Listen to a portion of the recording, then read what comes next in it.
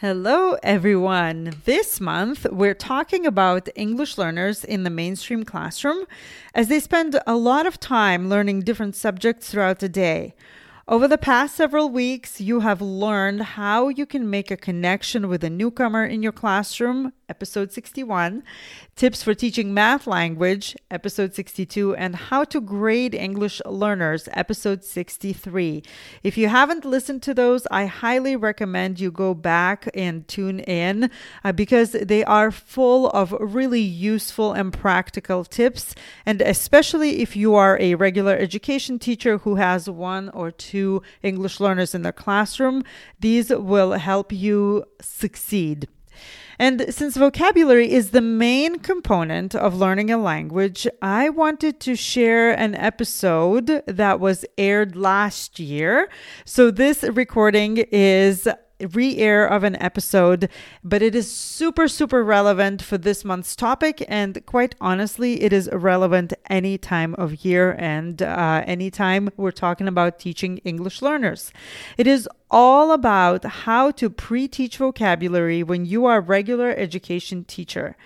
In this episode, I break down what vocabulary pre-teaching is, the reasons why it's so important to pre-teach vocabulary in the mainstream classroom, who benefits, and the steps that you can take to do it. The tips are practical and easy to implement, as always, the Simply Yeva fashion, and they will benefit all students, not just English learners. After all teachers are language teachers, whether you recognize that or not yet. I hope you find this useful and can apply some of the tips in your own teaching right away. Are you ready?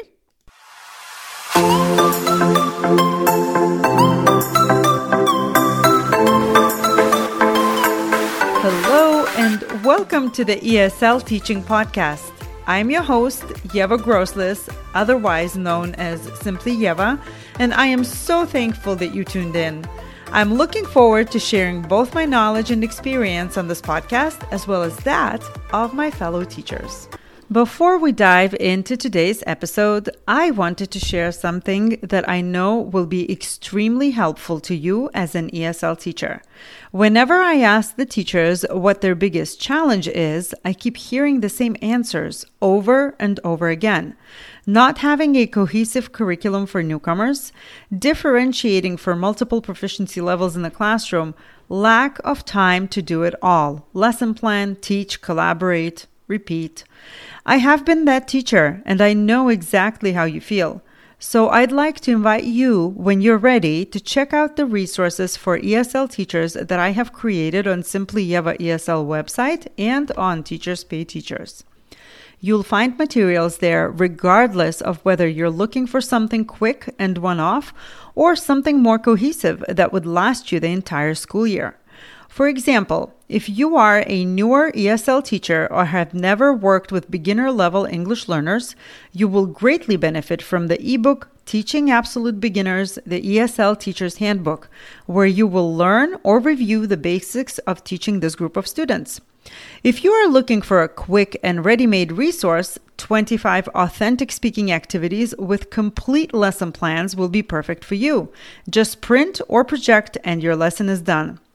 But the crown jewel of all the lessons that you can find on my website and in the Teachers Pay Teachers store is the ESL Teaching Roadmap, which is my 3-step framework for teaching newcomers and mixed proficiency level classes in middle and high school, and which encompasses not only all of the above resources, but also the exclusive members-only content. For example, monthly uploads of scope and sequence, new creative lessons for both ESL newcomers and mixed proficiency level classes, as well as members-only access to 30-minute consultations, because as ESL teachers, we sometimes need to talk it out. If you are interested and ready, I'd like to offer a 10% off coupon just for podcast listeners. You will find the link to the ESL Teaching Roadmap in the show notes below the episode. Use code ESL Podcast at checkout, and I am looking forward to seeing you inside. Hello, everyone. Today's episode was prompted by a conversation with a content area teacher. A friend of mine is a science teacher and he helps other science teachers navigate daily lessons. So he invited me into his Facebook group. I immediately saw a post from a science teacher who was tasked with teaching newcomer English learners, but had no idea where to even begin. We had a conversation. I gave her a few pointers on how she could help her students, one of them being a simple one, at least to a teacher of English learners, pre-teach vocabulary. Well, that's when she asked, great, but how do you pre-teach vocabulary? I think this is a question that might come up in middle and high school more frequently than in elementary. So I hope this will be a helpful episode to content area teachers who have English learners in their classrooms and to ESL teachers who want to share this with their colleagues. Now, in the multilingual teacher world, we have a few mantras, and they are visuals, background building, vocabulary pre-teaching. Simple, right? While these are not all the things that help our English learners, we know that they're the most widely recommended simply because they work. I wanted to talk a little bit about how content area teachers can pre-teach vocabulary in the classrooms. And we're probably going to use visuals with everything, right? I'm fully aware that it may not be as natural and easy to do so in middle and high school, but bear with me. There are good reasons and simple ways to do it, which will benefit all students. The good news is that your subject area is already the context for new words, which makes it so much more meaningful than taking a simple list of words and telling your students to learn it. Let's begin with why everyone should pre-teach vocabulary. First, English learners are learning the language which consists of words. Words are used in every single classroom. They are regular conversational and instructional language, such as Tier 1 words like look, find, write. There's Tier 2 vocabulary, which is words that are used across content areas. For example, compare, identify, compensate. And then there are Tier 3 words, which is technical vocabulary specifically related to a content area. Now, imagine if you know only the conversational language with simple words, but you cannot access content because you simply cannot understand what it is asking you. Frustrating, isn't it? Pre-teaching targeted words, both technical but most importantly Tier 2 words, is extremely helpful both from the academic standpoint and that of equity. The second reason why everyone should pre-teach vocabulary: native English speakers benefit from vocabulary pre-teaching as well. I have been hearing complaints about how kids use simple language and cannot express themselves. We tend to blame it on technology and ready access to convenient one-word and one-button actions. But rich language opportunities have to be provided not only to those who are learning the language. All students are growing their vocabulary and ability to express their thoughts coherently and with accuracy. The third reason is pre-teaching vocabulary boosts English learners' confidence. It is such a helpful scaffold. More often than not, they understand the concepts taught in the content area classes, but the lack of vocabulary prevents them from showing what they know. Now that we got that out of the way, let's take a look at several ways you can pre-teach vocabulary in the classroom, or rather not several ways, but steps of one pre-teaching method. Now, step one is naturally choosing the vocabulary, selecting what words you're going to be teaching. Selecting appropriate vocabulary involves identifying what your students might already know and foresight of what might cause them difficulties. Not always an easy task, but with practice it gets easier. Also, this is where you can incorporate and ask for your EL teachers' help, because the English learner multilingual teachers are really good at choosing the vocabulary, identifying what the students need and what they might not know. At the start of the episode, I talked about 3 tiers of words. Tier 1, everyday vocabulary. Tier 2, frequently used words that can be found across content areas and that are used by mature content users. And Tier 3, words that are technical, specifically have to do with a subject area like math or science, for example. Focusing on Tier 2 words, you will be helping your students acquire the necessary language skills that they can carry with them throughout the school day and beyond. Now, imagine if every teacher did this. That would be super helpful. Here are examples of Tier 2 words that can be frequently found in all subject areas. Circumstance, influence, contribute, achieve, distribute, chart, extend. These are just really a few words. There's so many more.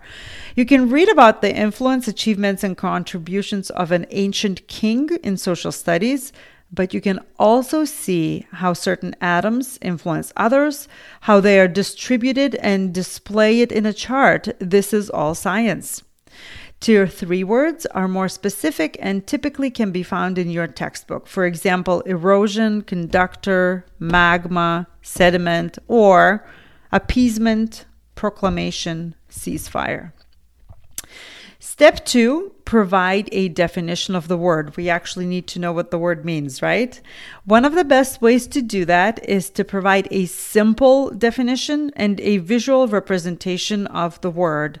This step is also important because we don't want the students spending class time looking up definitions.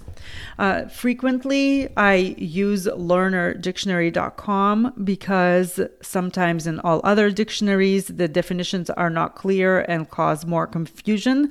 But I have found that learnerdictionary.com is a good place for students to get simple definitions that actually tell what the word means.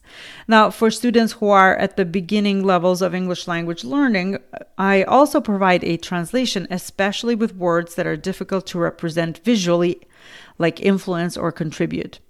Now, how does this look in the classroom, in the content area classroom? If you have a large class and 1 or 2 English learners, one way to do it is to display the select vocabulary on the screen for all and review it with the class. Adding images to the words is a huge plus. And if you have the translations into your English learners' languages there, that is even better. Plus, it might be a great topic of conversation to begin the class with, to expand the minds of other students. Too frequently, they're not even aware that an English learner is in their science or history class simply because they're so quiet. Even though native speakers will likely know all these words, your instruction to them could be that they are to actually use them in their responses, whether written or oral. At the same time, you could push out a digital worksheet to your English learners and those who need this extra scaffold that they can work on independently, or you could have the words there already filled out so they can study. I will share an example of the worksheet in the show notes so that you know exactly what I mean. Step 3, utilize word walls. It is not just for elementary students. I have words around the walls of my classroom, and it is so helpful to point to a specific poster or in the general direction when I have the student groping for the right vocabulary. Huge posted paper works best because you can easily stick it on the wall and take it down when you are done. Sometimes you can write the words for a particular unit. Sometimes you can have the words that will help your students throughout the year. The word wall also works as a visual that is so important for someone who's learning the language. You can have students work in groups or have the English learners work together to write down the words in large letters, colorful pencils or markers, decorate them, or add your content area visuals and then display them on the wall of the classroom. The students can also create any graphic representation of the word, a picture, a symbol, another word that reminds them of this new vocabulary. The point of this activity is to remember it differently than just by reading or writing. This is like a great scaffold for all students, those who have a more difficult time expressing themselves, for example, those who are learning the language, and those who want to expand their knowledge. Step 4, we have to use the words in use. So as the students are learning new words, their ability to communicate grows, and so does their confidence. Beginner level English learners, though, they need an additional layer of help to ensure they utilize words and not just write them down and forget them. Now, think about the language frequently used in your content area. Do the students need to express their opinions, or do they need to argue something, for example? You can create simple sentence starters and sentence frames for them that require them to plug in their newly learned vocabulary, and that is a great tool to have in a classroom. Again, it can be easily displayed on the walls for all students to see and use. A sentence starter is just that, a beginning of the sentence. For example, I believe that blank, or George Washington went to blank, or an object in motion stays blank. So the students have to continue the sentence, but it helps them start. And once they start, they want to, the brain naturally wants to continue, and then they start retrieving the information. Now, sentence frames are sentences with purposefully omitted words. We want the students to insert certain vocabulary, whether from what we pre-taught them or from a reading that they were doing in class. For example, let's take the 3 tier 2 words I used earlier in the episode: influence, contribute, and chart. So a sentence starter could be something like, we can see the atoms in the, and then blank. You can include the word chart, for example. Or, I believe this president had great blank. We want them to include the word influence. A sentence frame could go something like this: the blank of General Washington blank to his victories. Okay, so the influence of General Washington contributed to his victories. Or we can see the blank of these atoms on each other in the blank. We can see the influence of these atoms on each other in the chart. It's totally up to you how you do it, but sentence frames and sentence starters help the students not only know the vocabulary, but start using it. Again, I didn't mention word banks, but word banks might be very helpful, at least in the beginning, to help them retrieve and choose the words. And as time goes by, you can provide less and less, fewer and fewer scaffolds. The final step is step 5, to revisit. Vocabulary has to be repeated multiple times in different contexts for it to stick. So pre-teaching the words is just the beginning. One of the best gifts you can give your English learners is to ask them to listen for the words you taught during your lecture and in other classes. So this helps them hear the word in context and eventually use it in their own writing and speaking. They can go to a different class and then they can come back and report to you and say, hey, I also heard this used this way. This is a great way to make a connection as well. To help students remember and be accountable for the words, here are some ideas of how you can help. So creating a slide with the following sections: the word, simple definition, translation for those who need it, a visual like an image or a drawing, and a sentence where the word is used correctly. Again, I am going to link a sample of what it looks like in the show notes, so feel free to make your own copy. It is in Google Slides. The other thing that you can do is to create a class Padlet with the same sections. Students can work individually or in groups, but the Padlet will be accessible to them anytime.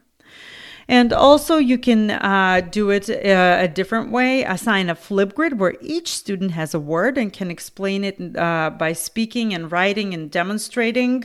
Or they can also, for higher level students, they can explain, let's say, a phenomena or an event by using those particular words. That is all for today. I hope you found this practical and useful. My goal is always to bring great ideas that can actually be implemented in the classroom. To learn more about how to teach vocabulary, check out episode 14. I will link it in my show notes as well. I would love to hear from you. Did you find this episode useful? What are some of the activities you already do in your content area classroom? Let me know by connecting with me on Instagram or Facebook. Thank you for listening, and until next time.